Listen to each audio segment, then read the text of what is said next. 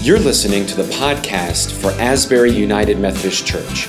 Join us every Sunday for worship at 8:30 or 10:45. Find out more at asburybossier.org. It's good to be with you this morning in this Easter season as we revel in and understand that after Jesus was raised on Easter Sunday, there was still more to be said.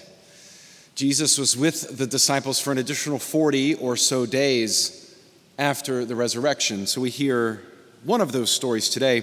Our scripture lesson comes from the Gospel of Luke, the 24th chapter, beginning with verse 36. It'll be on the screens, it'll be online, and it's also in your Bible.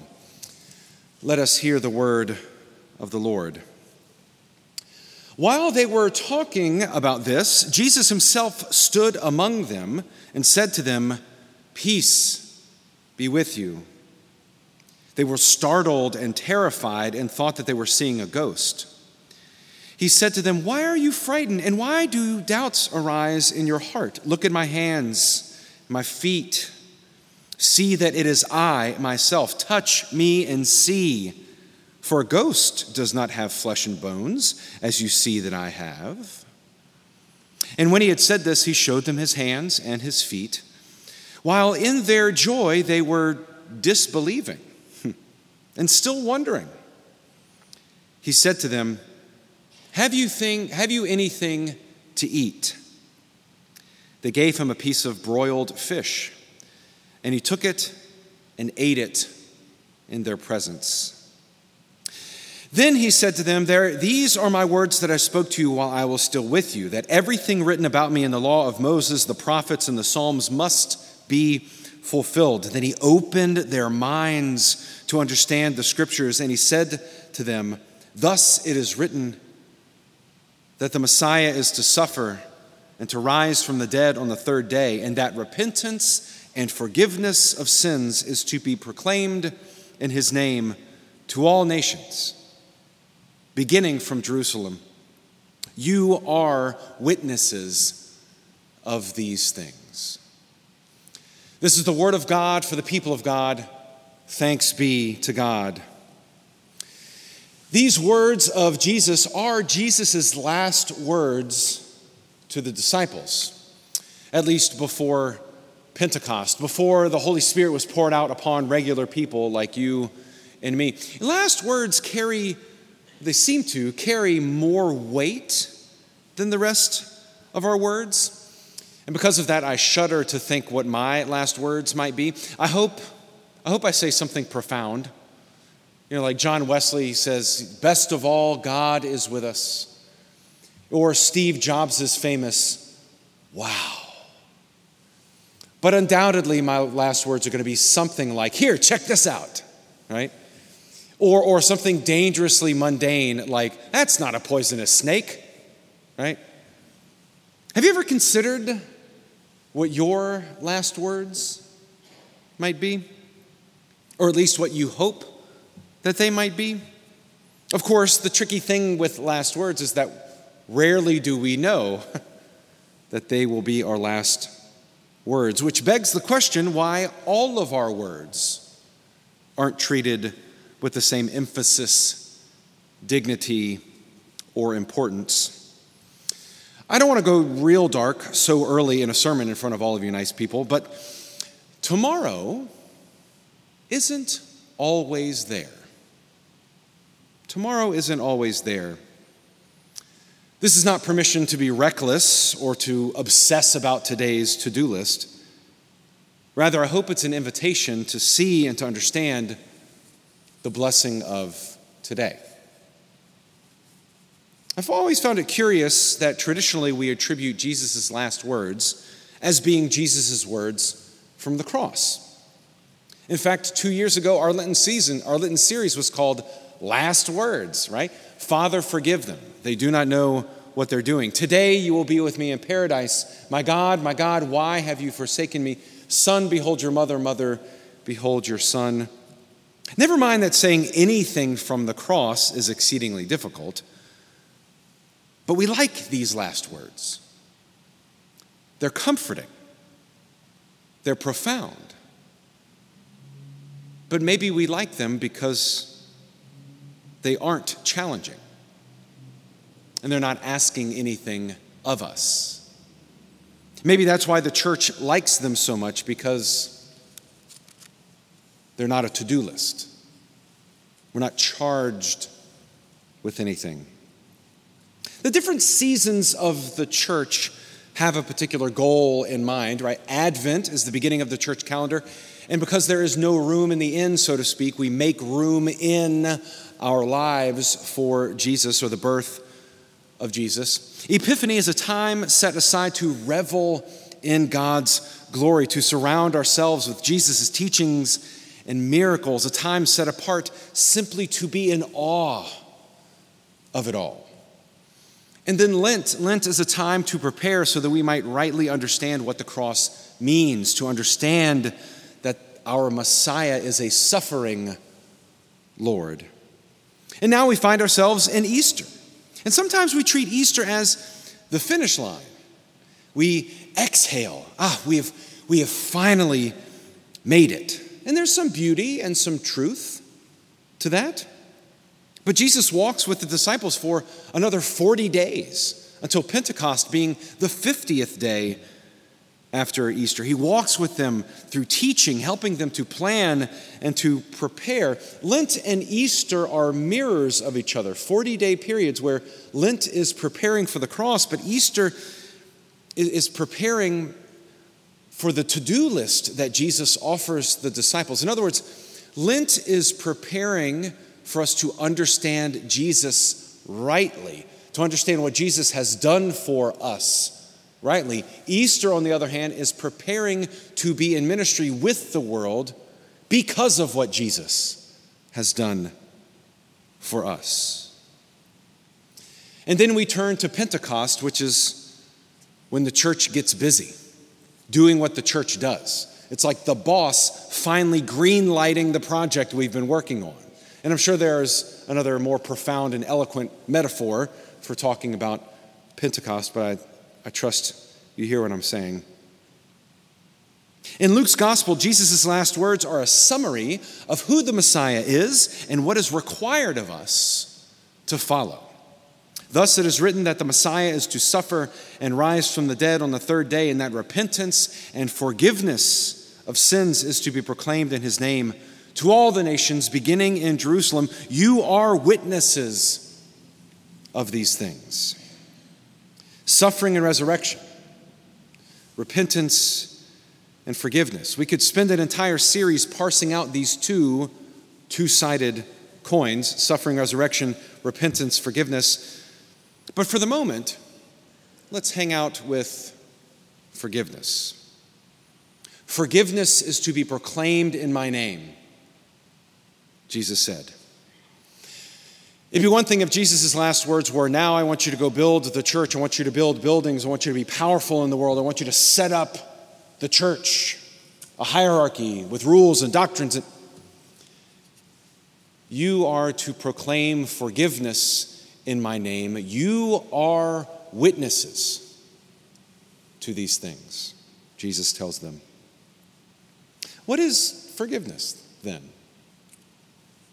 In short, forgiveness is refusing your right to hurt someone in the way that they have hurt you. And I've talked about forgiveness before. Forgiveness isn't necessarily rebuilding friendships or bringing a relationship back to what it was. Another way to say this is that we are charged to forgive while we hope for reconciliation. Reconciliation follows forgiveness. And sometimes forgiveness takes a long time.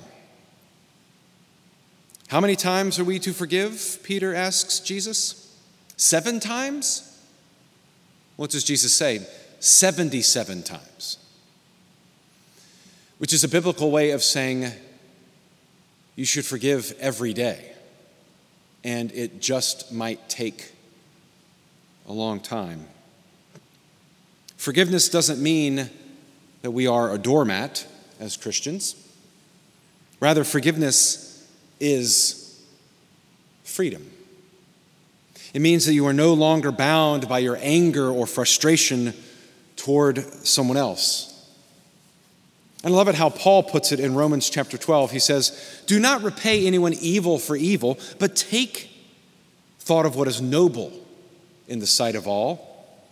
If it is possible," love the honesty there, "if it is possible, so far as it depends on you, live peaceably with all. Beloved, never avenge yourselves, but leave room for the wrath of God. For it is written, 'Vengeance is mine, I will repay,' says the Lord." No, if your enemies are hungry, feed them. And if they are thirsty, give them something to drink. For by doing this, you will heap burning coals on their heads. Do not overcome evil with evil, but overcome evil with good. I love the honesty of what Paul is saying. Leave room for the wrath of God, not your own wrath. Forgiveness is difficult work. And as my mother always said, kill him with kindness. If your enemy is hungry, feed him. If your enemy is thirsty, give them something to drink. And doing that is like heaping hot coals on their head. Love Paul's honesty there. Forgiveness is hard work, especially when we realize that often the person we are called to forgive is ourselves. In the musical Hamilton, there's a beautiful song near the end called "It's Quiet Uptown." At this point in the story, Alexander Hamilton has been unfaithful to his wife. He has lost his son in a reckless duel, and he has lost almost all of his political power and influence. He hasn't yet lost his relationship with his wife, Eliza, but she now has every reason in the world to separate herself from Alexander's recklessness and irresponsibility. In lieu of analyzing the entire song in the context of the musical, which I desperately want to do, but the service would be about an hour long, I'd like to at least point out where the song begins and where the song ends. As Eliza and Alexander wrestle with infidelity and the loss of their son, the song begins with this: "There are moments that the words don't reach. There is suffering too terrible to name. You hold your child as tight as you can, and you push away the unimaginable." Alexander spent a lifetime using words to sort out his influence and his struggle and his objectives, but now words fall flat and words are useless. There are moments that the words don't reach. The music in this song is slow and pointed and meaningful. It's quite the opposite of the rest of the musical, which is fast-paced and exciting. What the couple is now experiencing is completely counter to what is familiar, expected, and knowable. For example, the piano is used exclusively in the musical when they're talking about children or talking about family. It first appears in the song "Dear Theodosia," as Aaron Burr sings about his daughter. And then there's a scene where Alexander and Eliza's son, Philip, is learning the piano, and he's learning his scales. Eliza is teaching them to him in French, which I don't know why, but nevertheless, they always end with 7, 8, 9, 7, 8, 9, 6, 7, 8. Finish the scale. And just before "It's Quiet Uptown" begins, when Eliza and Alexander are looking over the body of their son who is now dead, she holds his body and says, 7, 8, 9. 7, 8, 9, as if to wake him up to finish the scale. Finish the song. This is not the way that this was supposed to end. And then as It's Quiet Uptown begins, we hear a descending scale, a broken scale. The music is still there, but it's broken and it descends. And though it is still in a major key, because there is still hope, there is little hope to be seen. By the end of the song, Alexander has reflected on his role of tearing his family apart and wrestling with his own loneliness and his acceptance of his own unworthiness to be a husband and a father. You hear the narrator sing, "There are moments that the words don't reach. There's a grace too powerful to name. We push away what we can never understand. We push away the unimaginable." They are standing in the garden, Alexander by Eliza's side. She takes his hand, and the music stops, and then Eliza sings, "It's quiet uptown," the first words that she has uttered since the death of her son. And then you hear the chorus sing, "Forgiveness. Can you imagine? Forgiveness. Can you imagine?" They're going through the unimaginable. And for a moment, I invite you to humor me and listen to the song in its entirety. Let it speak for itself.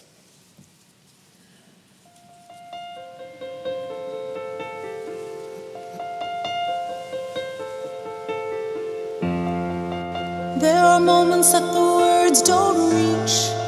There is suffering too terrible to name. You hold your child as tight as you can and push away the unimaginable. The moments when you're in so deep, it feels easier to just swim down. The Hamiltons move uptown and learn to live with the unimaginable.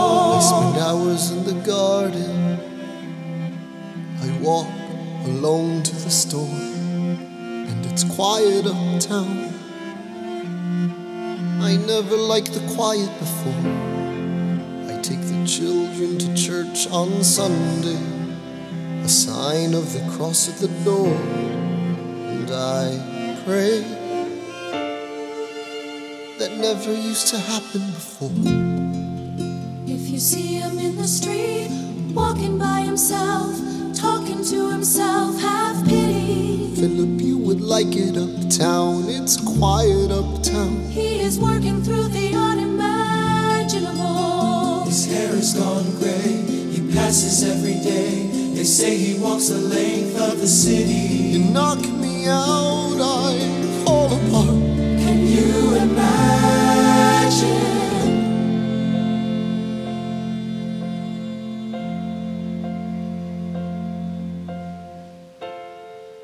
Look at where we are. Look at where we started. I know I don't deserve you, Eliza, but hear me out, that would be enough. If I could spare his life, if I could trade his life for mine, he'd be standing here right now, and you would smile, and that would be enough. I don't pretend to know the challenges we're facing. I know there's no replacing what we've lost, and you need time, but I'm not afraid. I know who I married. Just let me stay here by your side. That would be enough.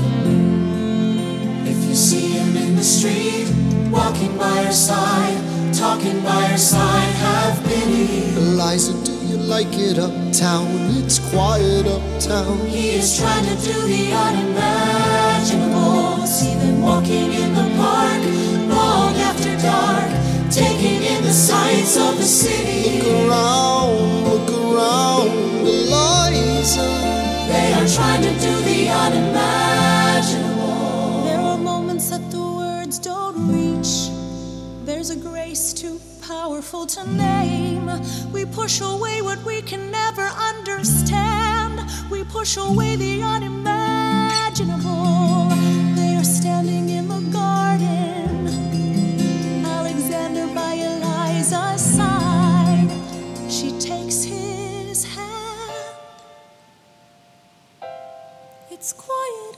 town. Forgiveness. Can you imagine? Forgiveness. Can you imagine? If you see him in the street, walking by your side, talking by your side, have pity. They are going through the unimaginable.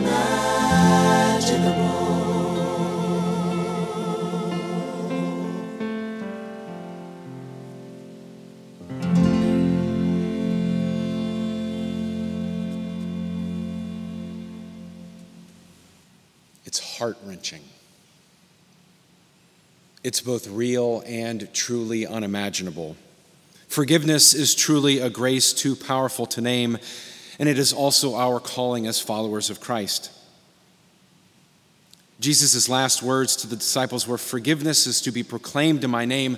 You are witnesses to these things." It's not that you will be witnesses, but you are witnesses of these things because you have been forgiven. So go, and if it is possible for you, live peaceably with all. Can you imagine? Can you imagine if forgiveness was our perpetual last word, and a word that is spoken every day? In the name of the Father, and of the Son, and of the Holy Spirit. Amen. Let us pray. Gracious God, by the power of the Holy Spirit, help us to understand this grace that is unimaginable, that forgiveness might be possible, and that reconciliation might continue to be our hope. We are witnesses to this through your grace and through your forgiveness of us. Therefore, may we be stewards of forgiveness toward one another. Give us the strength to do the difficult work, to take enemies by the hand, and to offer love. May your last words be our words every day. We pray this in the name of Jesus Christ, who lives and reigns with you in the Holy Spirit, one God, now and forever. Amen.